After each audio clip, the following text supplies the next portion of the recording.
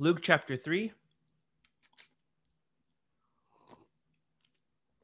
beginning in verse 7. Now, as we come to this section of Luke chapter 3, what you need to know is that these are the beginning words now of John the Baptist in the Gospel of Luke. Previous to this, John had been described in a good number of ways, and had by the angel Gabriel, by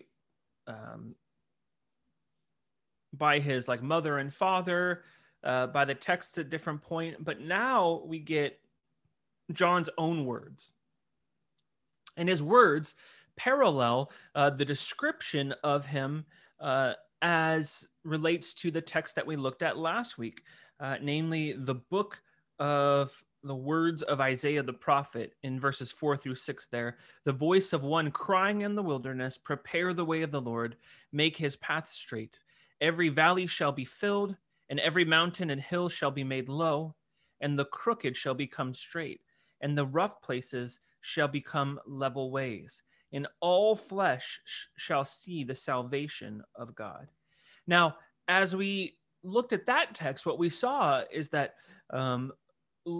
he is being explicitly compared to the Old Testament prophets. He's being written about in a way similar to Elijah. But now we get his message, and his message parallels very much the Old Testament prophets. But we see that his message that he brings is in response to those who have come and sought him out. And this is important for us to understand, because this is how one of the ways that we know that John is faithful in his role as a prophet. You see, the way that people tend to work is that as soon as they start to build a crowd, as soon as they start to build interest, they really want people to like them and to enjoy them, and they want them to stick around. And so when that happens, there is an extremely strong temptation to bend your message and to say exactly what you think will keep the people there. But that's not what John does. John recognizes that he is just the messenger. He is not the one who is giving, he's not the creator of the message. He's not the one who is giving this message. It's not his message. He is relaying the message from one greater than himself. This is a message from God. And so he does not have the authority. He does not have the ability to change this message to suit the hearers, but rather he must stay faithful to the truth of this message. And so his message that he brings is quite strong. It's quite intense in its tone, in its address. But as he begins to be out in the wilderness, and as the people begin to gather to him, a bit of a crowd begins to develop. And so he turns now to the crowd, and he addresses three groups of people. One, we have the general crowd. Two, we have a group of tax collectors. And then third, we have soldiers who were also there. Now, verse 7 outlines it for us this way. He said, therefore, to the crowds that came out to be baptized by him, you brood of vipers, who warned you to flee from the wrath to come? Now, first, I want you to notice this. John has not come anywhere close to where these people are. He is in the wilderness. He's at the river there. He is baptizing people, likely here in the Jordan River. And as people come out to him, as they seek his baptism, they're coming out knowing what he is doing. He sees them coming to him, and he says, you're not going to approach on your own terms. You're not going to come with your own stipulations and say, I will be baptized, but if it can be done in this way or that way. He says, if you are going to approach the baptism that I offer, the baptism that God has asked me to perform, it will be on his terms. And so as he addresses this first group of people, this is the framework in which he's working. This is the mindset that he has. And so it tells us in verse 7, he said, therefore, to the crowd that came out to be baptized by him, you brood of vipers, who warned you to flee from the wrath to come. Now, this first group is simply described as being the crowd, like the group of people here. If you look at some of the other gospels, you see a little bit more descriptiveness around this section. And it seems that maybe perhaps Luke writes this in such a way so as to give a broader summary of everybody who was here. The Gospel of Matthew and Mark make note that people from the surrounding communities had traveled out to be baptized in Judea and Jerusalem. In the Gospel of Matthew, he specifically notes that the Sadducees and the Pharisees were present for this. And then more specifically in Matthew chapter 3, verse 7, we are told specifically that John sees the scribes and the Pharisees, or the Sadducees and the Pharisees coming, and he turns his gaze to them and he looks at them directly when he speaks. So he sees them approaching, and then he says, okay, now here's a message for you specifically. So as John speaks to the crowd that comes, there are those who will hear his message, but it seems as if the Pharisees and the Sadducees are also people that he particularly has in mind here as he makes these remarks. If you remember, he is preaching a baptism of repentance for the forgiveness of sins. He's calling people to recognize that they can be forgiven for sin, not just through the sacrificial system, but to repent of their trust in that system, which is kind of the framework, the entirety of what the Sadducees and the Pharisees had built their work and their reputation on, being keepers of the law. And so as they come out, it seems as though John sensed among this group of people that not everyone was sincere, that they were coming with hidden motives, that they were coming with wanting to show up and blend in with the crowd, wanting to be a part of this group of people, but they weren't actually pursuing the Lord in heart. And he discerns who those people are. As we were singing this morning, every time we kind of get to the first Christmas carol of the season, everybody's like a little bit standoffish because it's like, okay, like I vaguely know these, I'm kind of getting there. And I remember in the previous years where we would have the opportunity to meet in person, it's always that first song is just kind of like a little bit extra quiet. People aren't really sure. And it almost seemed like there's kind of this parallels this scene in the movie Elf towards the end where they're supposed to be singing to produce Christmas cheer, right? But then we find that the one guy who's kind of had the bad attitude the whole time, he wants to be a part of the crowd with everybody, but he's not singing really. He's just moving his mouth, and his son's like, "You're not singing. You're just moving your mouth." He's like, "We're all singing." He's like, "You're just mouthing the words." And he's like, "No, I am singing." He's like, and they have this little argument, and it seems like that's kind of what happens here with John. He looks over and he's like, "Okay, I know you guys are here, but it doesn't seem like you're pure in heart, that you sincerely want this.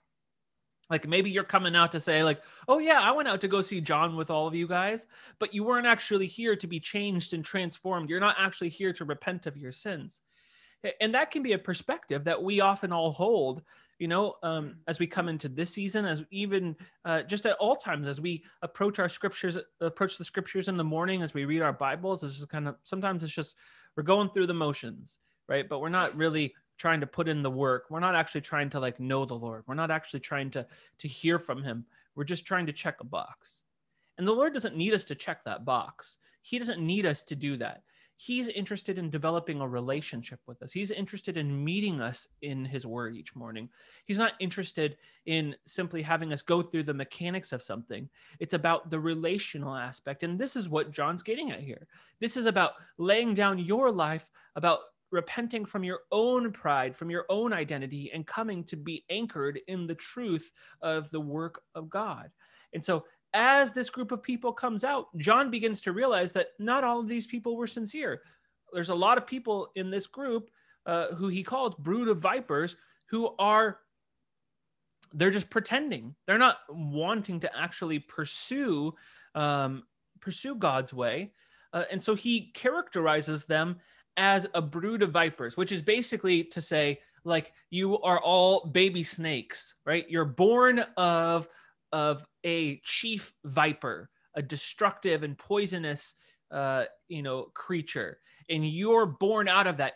And so you are evil and destructive in character, that you are without any goodness within you in that aspect. And this is kind of what he's getting at here. Later, as the Gospels move on, we'll see that Jesus often calls out the religious leaders as being of their father, the devil, the serpent, right? And so this is a similar little foreshadowing of that same perspective, that same avenue that they tend to go down. This is an initial warning that they receive, but we'll see how they respond. So this challenge goes out to this group of people. He's speaking to the crowd here, and he turns his attention to, it seems, a particular group and says, "You brood of vipers." And then he says, "Who warned you to flee from the wrath to come?" He puts this statement out there in such a way so as to make us feel, I mean, if you're kind of reading this on, in a very straightforward fashion, you're kind of just like, it seems like he's upset that they figured out that there's going to be judgment and like they're coming out here, right? Like, who let you know that there was wrath coming? Why are you here? Like, you're supposed to like just stick over there where you're going to be punished.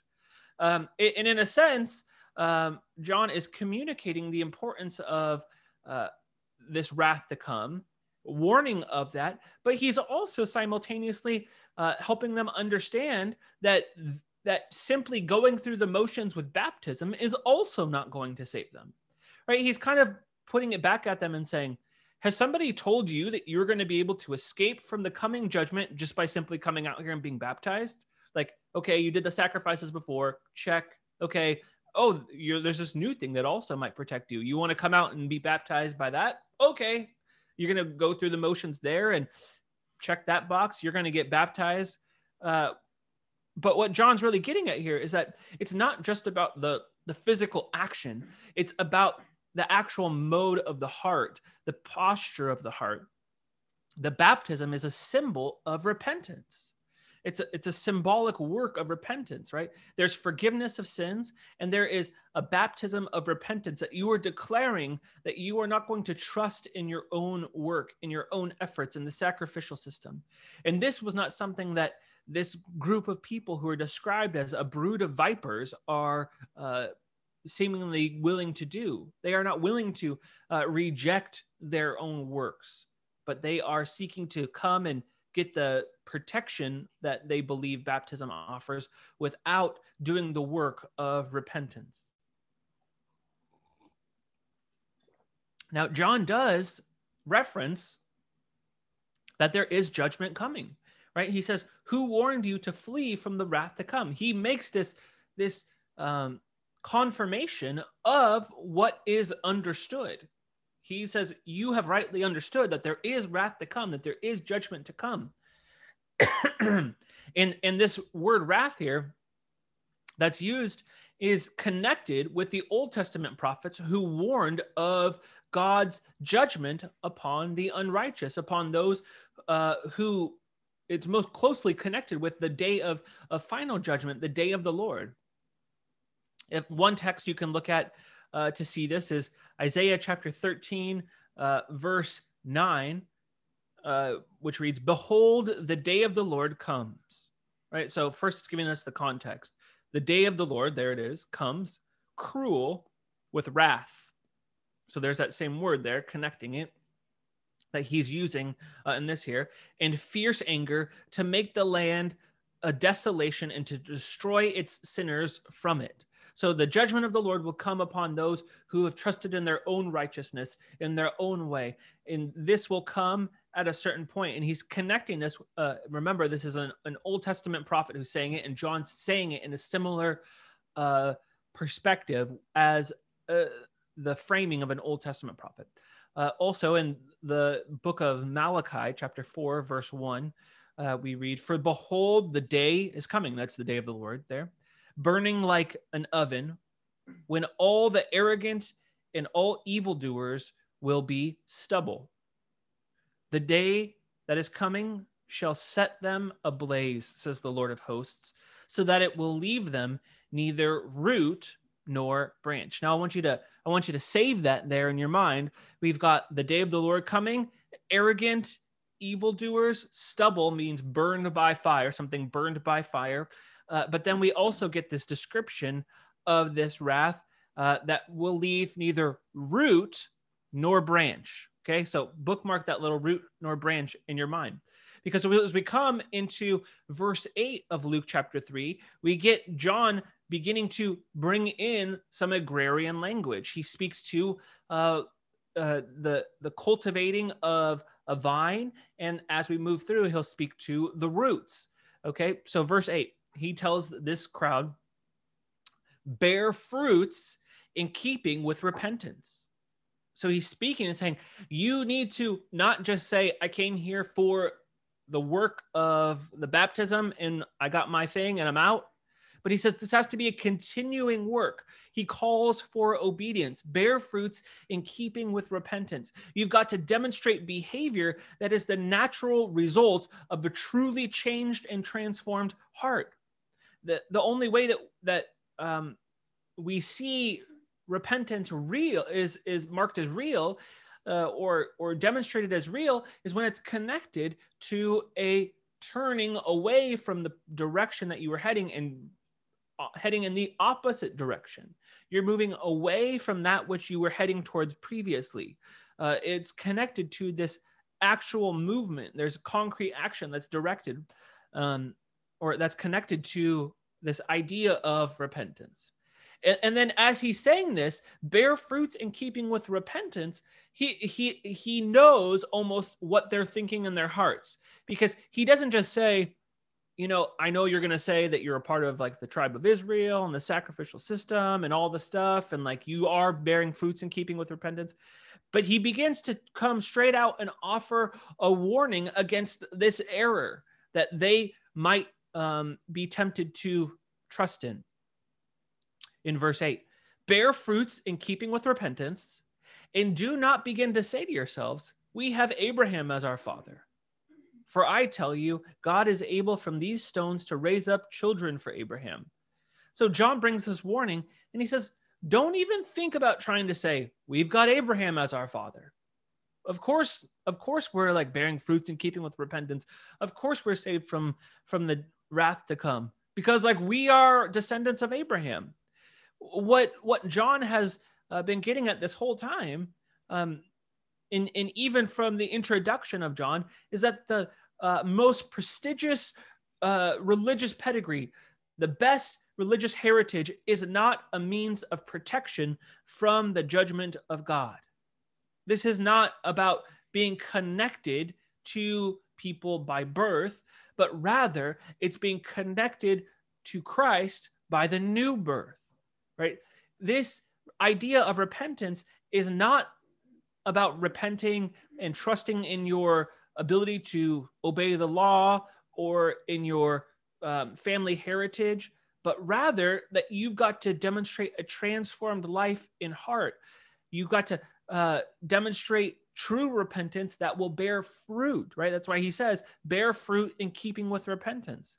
And he tells them, look, the heritage is not even close to saving you, because if God wanted to do something, he's not even limited to saving the descendants of Abraham.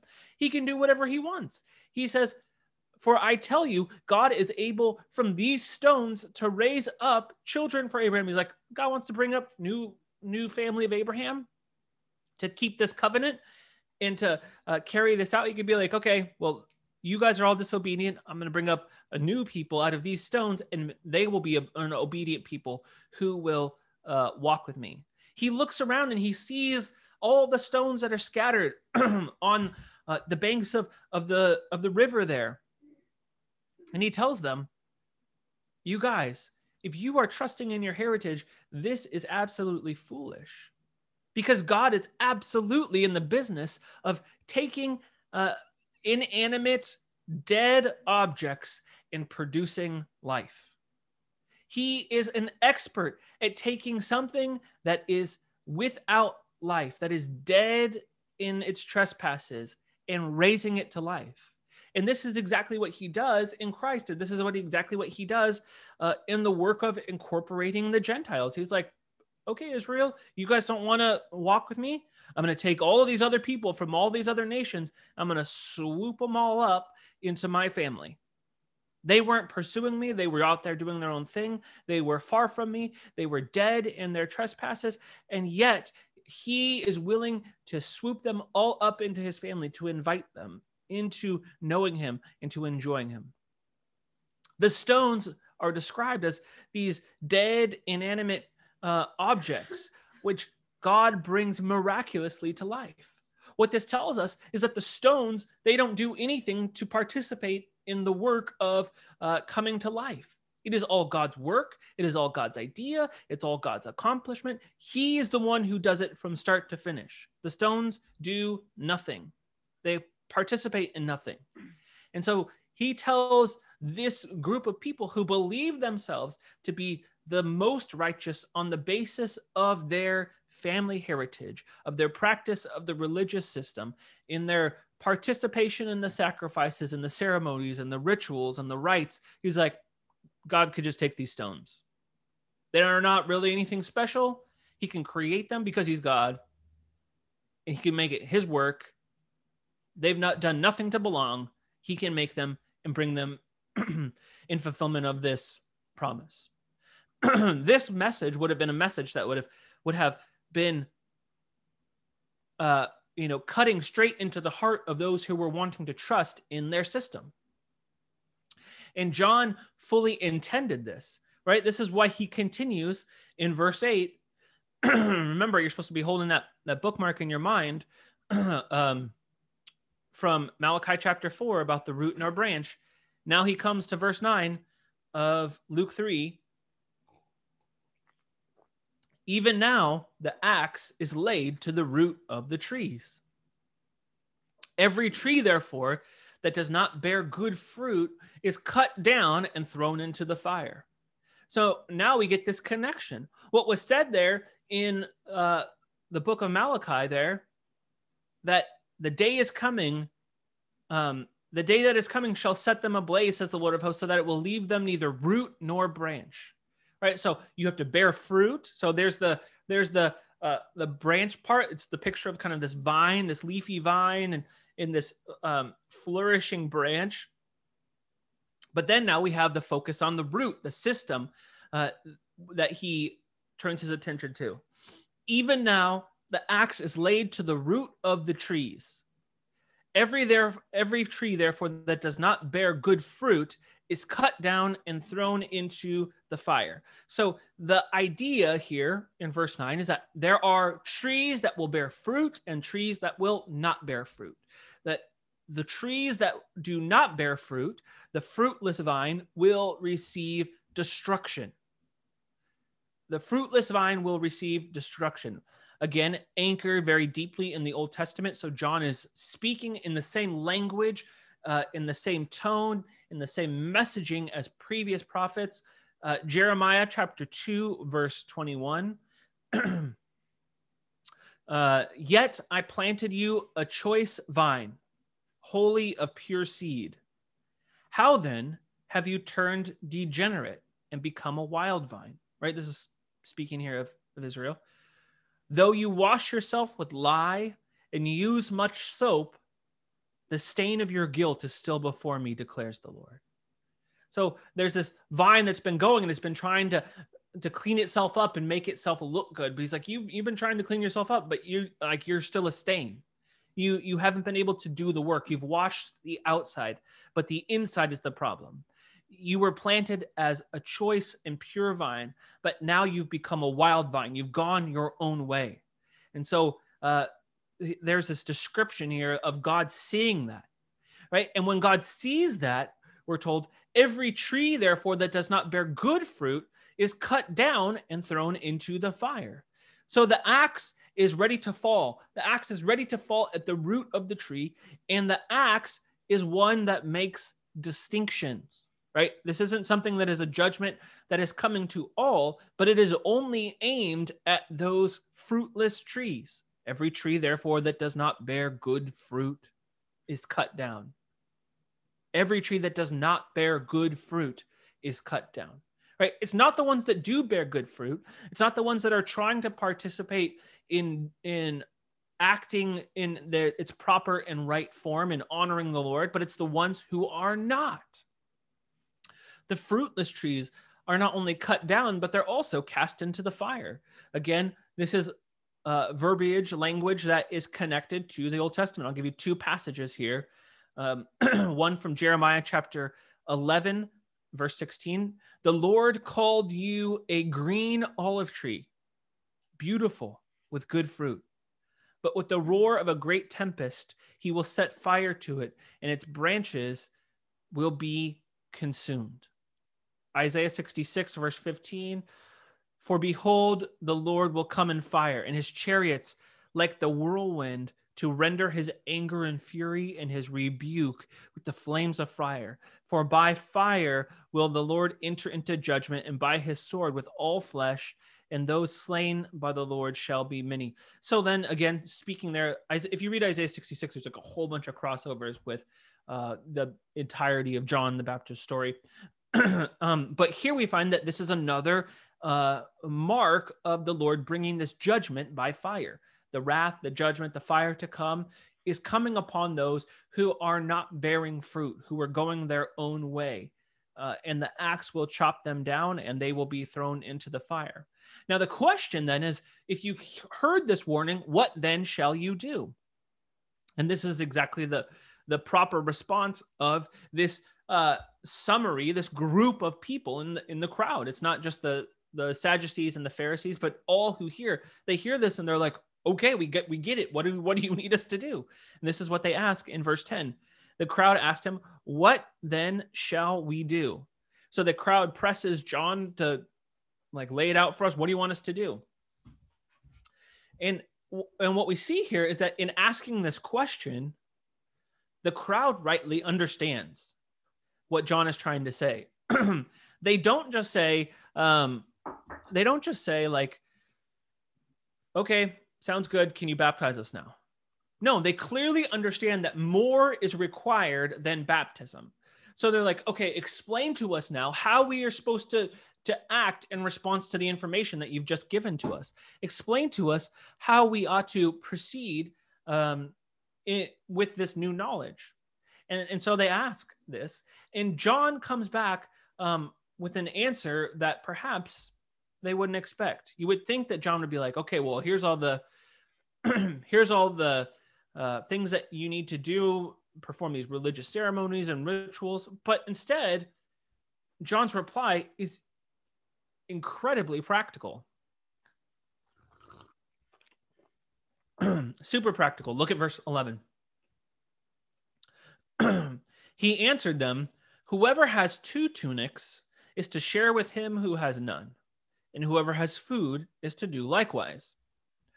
Okay, so John replies to them about what they should do, and he doesn't call the crowd to become monks. He doesn't say well, if you want to be bear fruit and you want to act in repentance, then you should give up everything and you should go to a monastery and become monks and withdraw from the world and don't be corrupted.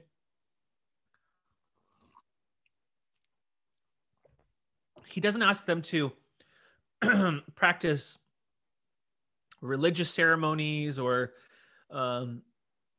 rituals and different rites that they might perform. He doesn't call them back to the sacrifices that they were already familiar with. He doesn't say return to the temple and perform the sacrifices.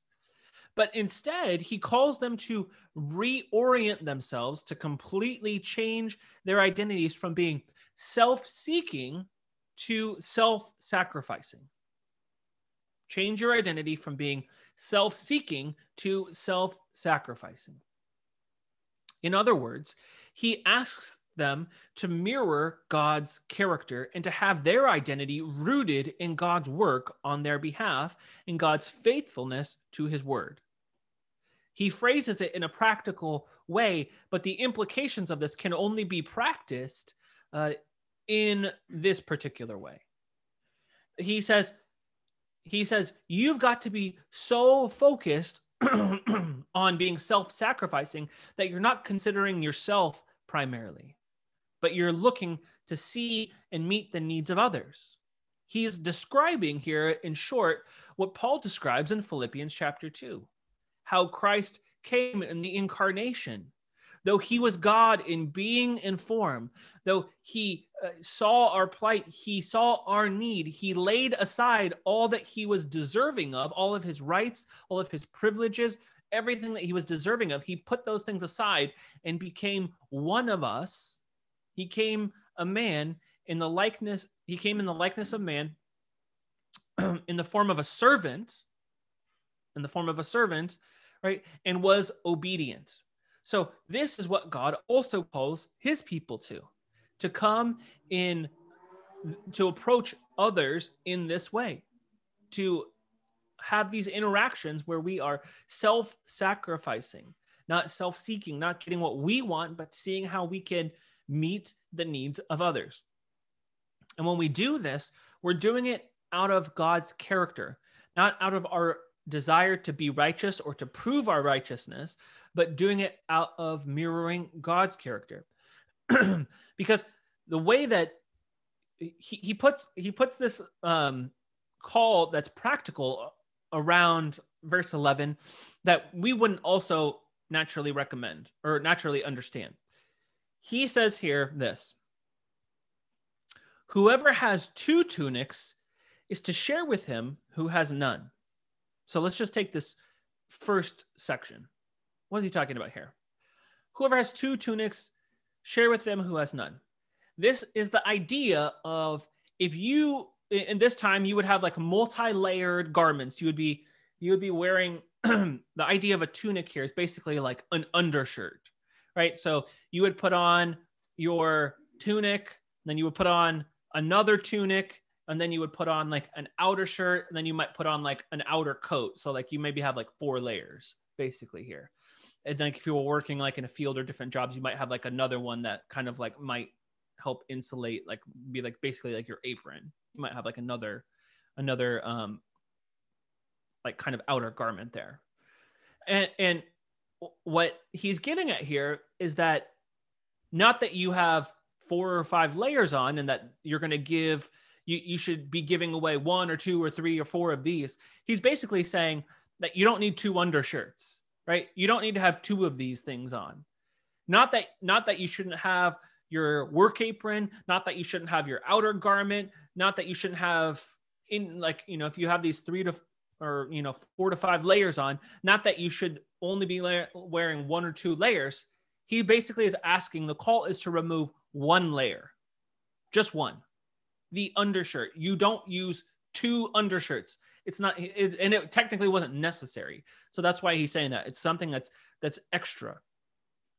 And he says that this is something that you can look around, and if you see somebody else who doesn't have that, they are just wearing their like more rough outer garment, and like they have like 3 layers on, and you see someone in need, you can offer them your extra tunic, your extra undershirt, basically to give to them, right?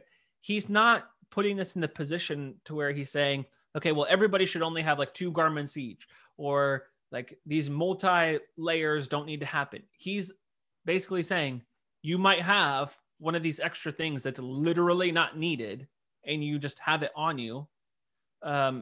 You should share that with other people.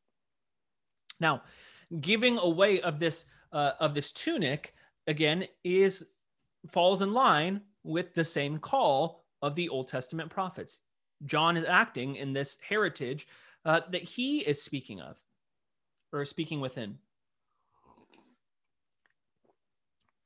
Ezekiel chapter 18, verse 7, the call to those who are described as righteous before God are described this way: that they do not oppress anyone, Ezekiel 18, verse 7, but restores to the debtor his pledge, commits no robbery, gives his bread to the hungry, and covers the naked with a garment, does not lend at interest or take any profit,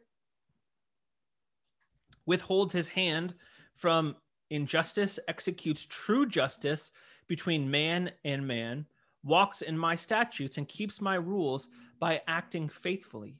He is righteous. He shall surely live, declares the Lord God.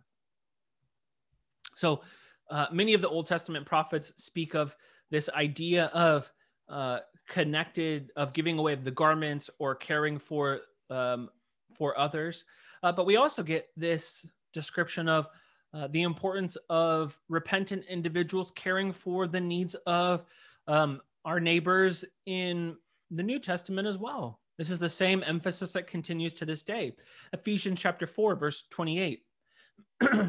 Let the thief no longer steal, but rather let him labor, doing honest work with his own hands, so that he may have something to share with anyone in need. Let the thief no longer steal, but rather let him labor, doing honest work with his own hands, so that he may have something to share with anyone in need. I love this verse. This verse right here is the motive trap of the New Testament right here. Like if you want to find one that is exposing of motives, it's this one right here. This, how you think about this verse is extremely helpful because you could take this a good number of ways. And if you parallel it to many of the things in our society and culture, if you parallel it to your own life, this can be applied in so many different ways. But what we get here is this. There is a man who is a thief. He's stealing, right? And he's taking things for some reason. Maybe he's stealing because he doesn't have enough. He doesn't have the opportunity to have an occupation that provides as richly as others. Maybe he has things that he wants, that he sees and covets, that he's taking things from other people. Maybe he's, what the scriptures would describe as slothful, that he's lazy. He doesn't want to participate in the community. And so he's trying to take a shortcut. There's a number of reasons why this individual could be the thief in stealing. But it doesn't just say, stop stealing.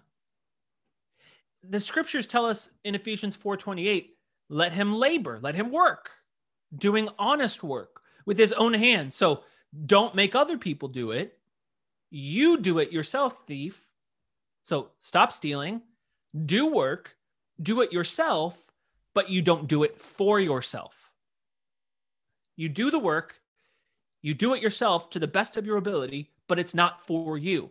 Because it explicitly says here, so that you may have something to share with anyone in need. Not stop stealing so you can provide for yourself. Stop stealing and work with your own hands so you can meet the needs of others. Like, what a crazy verse. It just totally skips over like what this individual might want to be accomplishing. Well, I guess I'll start working. I'll find a good job that pays a lot so that way I don't have to steal. That way I can get all the things that I need and want. It exposes the heart motive to be independent of God's provision in our lives. It exposes the heart motive of our desire to be independent from other people, because it says you ought to work as hard as you possibly can so that way you can serve and meet the needs of others. Like, what a crazy verse. Don't steal so you can work honestly and give to others. This verse here is exactly what we ought to do as repentant individuals. We are to care for the needs of our neighbors. And as you see here, that in Ephesians chapter 4, verse 28, as you see here in Luke chapter 3, verse 11, whoever has 2 tunics is to share with him who has none. Whoever has food is to do likewise. This call to share with the community is voluntary, but it's also a reflection of what's in your heart. It reveals what's in your heart. right? If you have food and you're unwilling to share it with other people, with your neighbor, then you're not reflecting properly as members of the household of faith. Now, let's put some other caveats around this here. Not caveats, but let's put some clarifications. Most of the time here, when the scriptures talk about us meeting the needs of our neighbor or caring for our neighbor or loving our neighbor, it is most frequently speaking of those who are within the household of faith. It's not most frequently speaking of those who are just random who approach us.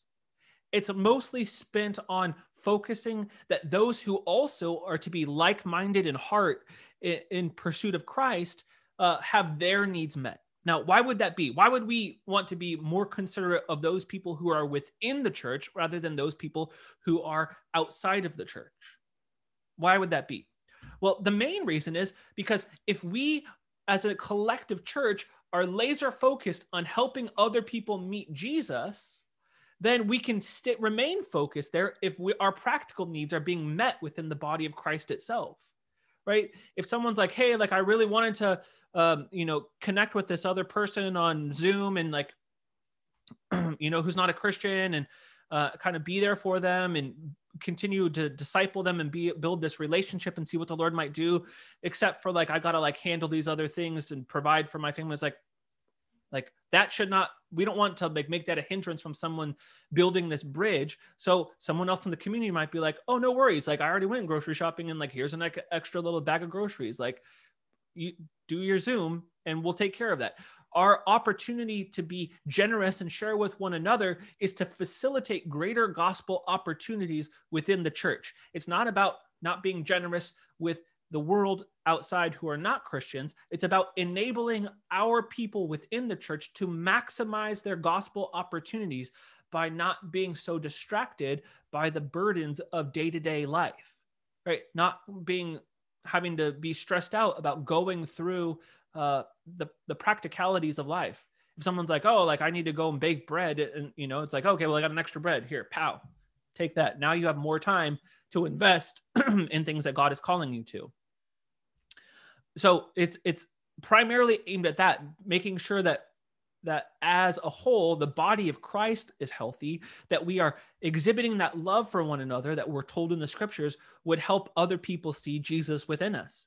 When the scriptures tell us that other people will know that we are his by the way that we love one another, that happens through the sharing of goods, sharing of of opportunities to serve one another. And that allows other people to see like, wow, that's a community that takes care of each other. It's not about not taking care of the outside world. It's about first loving and serving one another so that way we can be as faithful as possible externally. Now, verse 12, John turns his attention to the second group of people. Tax collectors also came to be baptized and said to him, "Teacher, what shall we do?" And he said to them, "Collect no more than you are authorized to do." Now, I'm sure that you've heard a little bit about the tax collectors in the scriptures. And man, boy, were they a hated bunch. Almost everybody hated these guys. Because the way that the tax collectors generally got into power was through kind of an auction. It was a bidding system. And they were putting up, it was a highly political system. But basically the way that it worked is this. Depending upon the region, depending upon what was happening in a specific region, there were tax collectors, and then there were kind of under tax collectors who would do that work. Rome would be instituting their tax that they required at a set amount. And then the Roman governors had the ability to appoint various people in their various regions of rule to collect taxes on for them. And then those people had the ability, depending upon how many regions those were divided into, had the ability to collect, to appoint other people to collect taxes in those specific regions. So the long and short of it is that depending upon where and when you lived, you could be operating in a system to where there were somewhere between 6 to 8 levels of taxation that were happening. 6 to 8 levels of taxation, to where you could have someone who was asking you to pay taxes in the specific local village. And then they were zooming out a little bit further to that particular city, to that particular county, to that particular state, to that particular region, and then to that particular country, and then to the empire. So there could be a good number of different, like local tax rates that are happening there in that. And each one of those would be taxing what is required by the person above them. But then they would also add on their own amount, because otherwise they wouldn't get paid, right? So they would tax, they had the ability to charge whatever they wanted in order to receive what they wanted to take away from the people. And so the tax rate could be astronomical, like absolutely ridiculous, because you're paying a percentage tax for each level of those. The highest level not taking into account that the other people are taxing at a higher amount there to offset how much is going back to the empire. Now, that being said, many of the occupations required travel, and some of the tax collectors required that if you were in one city and you had trade in one city, you paid taxes there. But then you went to another city, then you paid taxes in that one too. Even if you had just paid taxes in the previous city, if you had business and you went to the other city, you had to pay. So if you had a job where you were importing or exporting, or you were traveling for your work to bring goods and services to other regions, you were taxed like crazy. And so here, this group of people were absolutely despised by almost everybody, especially those tax collectors who had Jewish backgrounds. If they were Jews who were tax collectors, they were, basically discarded as members of Israel and were considered traitors. And were like the, if at all, were the very absolute lowest of society. And so they come out to be baptized as well. But then they ask the same question: what should we do? And John replies back to them with a more straightforward answer as well. He says, collect more than you're authorized, no more than you're authorized to do. He doesn't say, okay, well, you guys can't be tax collectors anymore. He doesn't say that, oh, you've got to change your occupation because the occupation that you're in is historically fraught with taking advantage of people. But instead, he says that you ought to be the most honorable, the most fair, the most just tax collector that you can be. That's his response. He doesn't put them in a position where they're allowed to escape and say, okay, well, I just won't do that anymore. Instead, he puts them in a position that says, you've got to collect taxes as faithfully as you can, but without extorting people, without extra fees, without any kickbacks or payoffs or bribes. Now, this would put these people in a position to say, okay, well, like, how am I going to provide for myself then? How am I going to take care of my family? I'm used to getting this amount, or I'm used to taking this much off the top. If I just give all of that back and I'm not making very much extra money, how am I going to take care of myself? How am I going to take care of my family? And he says, that's not really something that you're going to need to be worried about here, because you're fundamentally trusting that God will keep his word, that he is going to take care of you. He is going to be the one that meets all of your needs, right? Because for one to repent, it means that you're going to live life differently, that you're going to turn around, that you're going to go the opposite way. And so if you were trusting in wealth and trusting in riches and trusting in your relationship and trusting in these systems that you've set up to create bribes and kickbacks to other people to get what you want and to manipulate the system, he says all of that needs to be gone. And you're going to trust in Christ alone now. He calls them to live absolutely differently. But yet this call mirrors that same call of these that he gave to the crowd. Live in such a way where you are acting justly in fairness to everyone. You see someone has a need, you're going to meet their need. You're not going to rely on providing your extra tunic for yourself. Here, tax collectors, don't worry about providing for yourself. Verse 14, soldiers also asked him, and we, what shall we do? And he said to them, do not extort money from anyone by threats or by false accusation, and be content with your wages. So we find now the third group, soldiers. Now, what in the world are the soldiers doing here? Well, first off, you need to know that these are not Roman soldiers. This is not what's happening here. These soldiers could have come from three different groups, perhaps, historically. They could have come from Herod Antipas's army in Perea, which would have included foreign troops as well. So this could have been the first offering, the first instruction to Gentiles in this way here.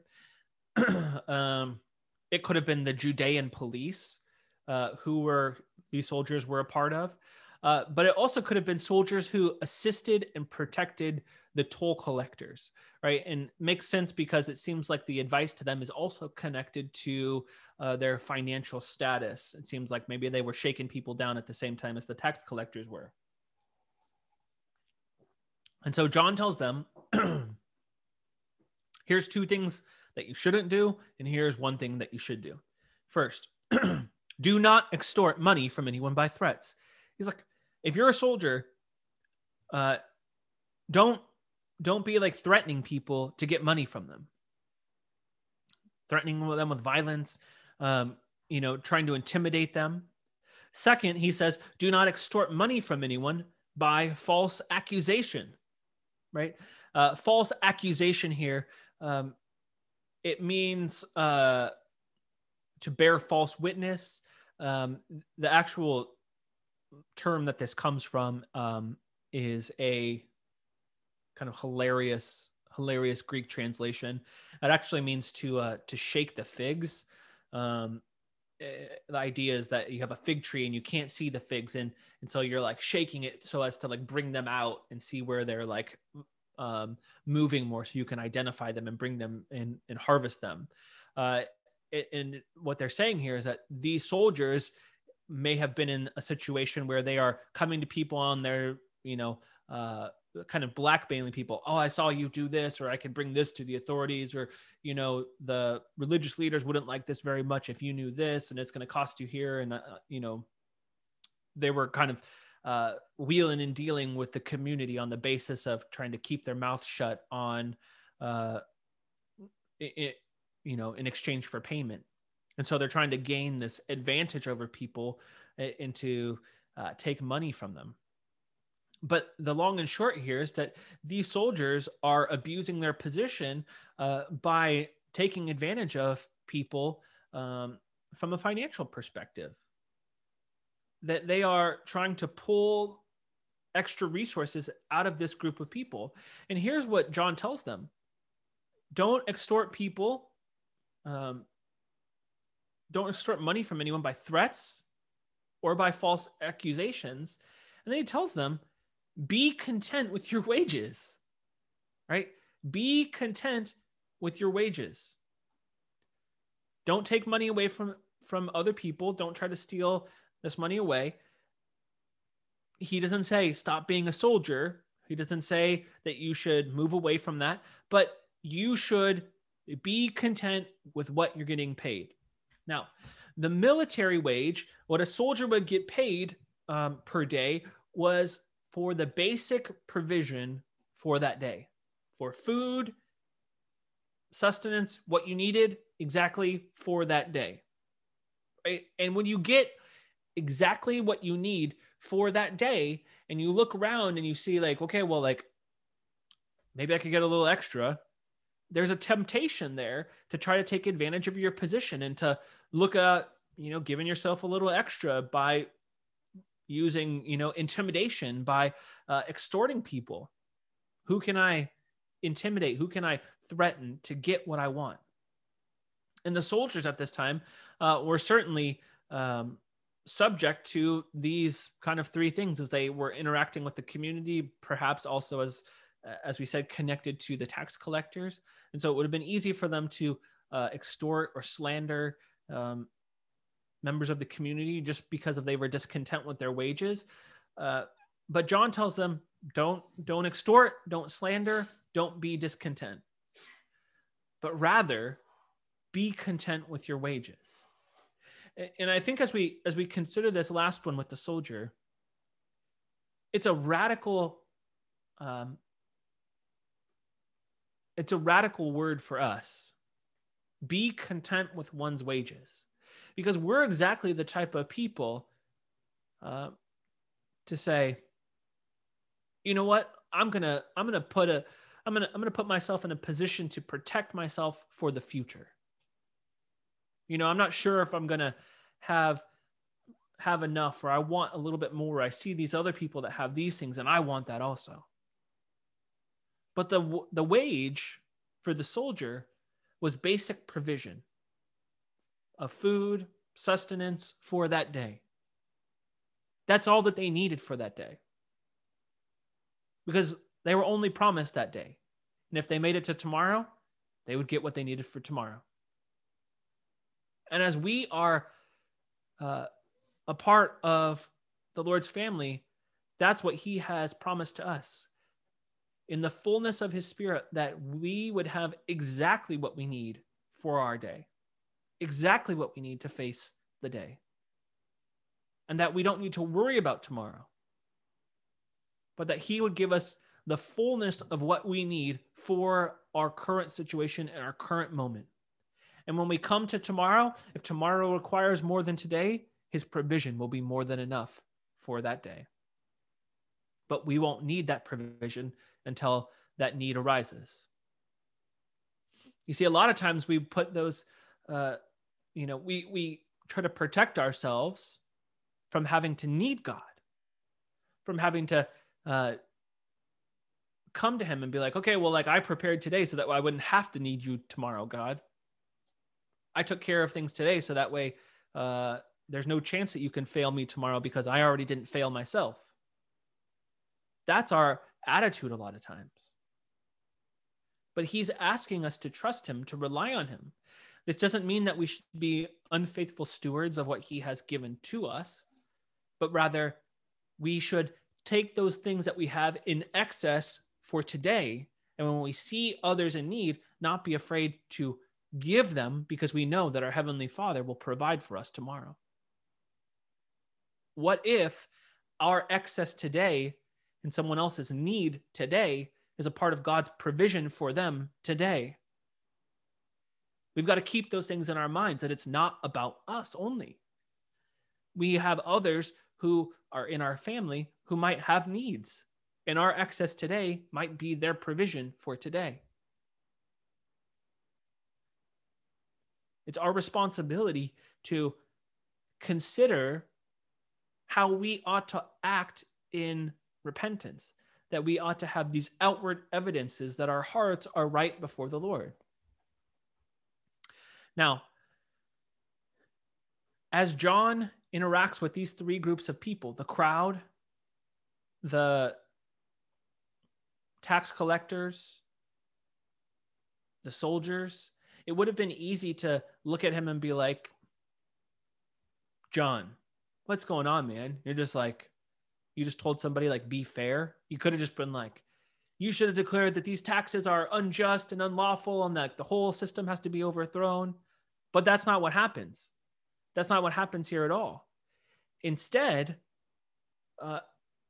John insists on proclaiming the gospel, on anchoring these people in new identity in Christ, so that they might be the transformation of society from within, rather than through a violent revolution that would come and had tried to come many times through other people prior to John's time. It's about God's people working to reflect God's character in society and to change it from the inside out, much like he changes us from the inside out. He gives us a new heart, and that changes our outward actions. And so his call is for all who act in repentance, all who enter the waters of baptism, to be compassionate, loving, fair, just towards others, to not take advantage of other people, especially for your own gain, but to be content with what you have and to look to meet the needs of others, to serve others with all that you've given us, just as Christ has served us, so that through his work, we might exchange our poverty for his riches, that we might have true and lasting life in him. Let's pray, and we will respond. Lord, we are thankful for your kindness, your goodness to us. And Lord, we ask that you would lead us into lives of practical repentance, that we would look to meet the needs of others as you have given to us. And so, Lord, we want to consider those who are in the body, how we might enable them to be more faithful with the gospel opportunities that you've put before them, that they might be able to help other people meet Jesus. And Lord, some of us are people who are in need, and some of us are in people who have the opportunity to provide for those needs. And so, Lord, help us to be vocal on both of those fronts, to be faithful, to act in humility and ask for that help when we have a need, and to speak up and to share when we have things to offer to ease the needs of others. And so, Lord, thank you for this opportunity to be Christ-like, to give you glory in our actions and in our attitudes. And we pray that you would be lifted up as we relate to one another on the basis of the gospel. We love you. Amen.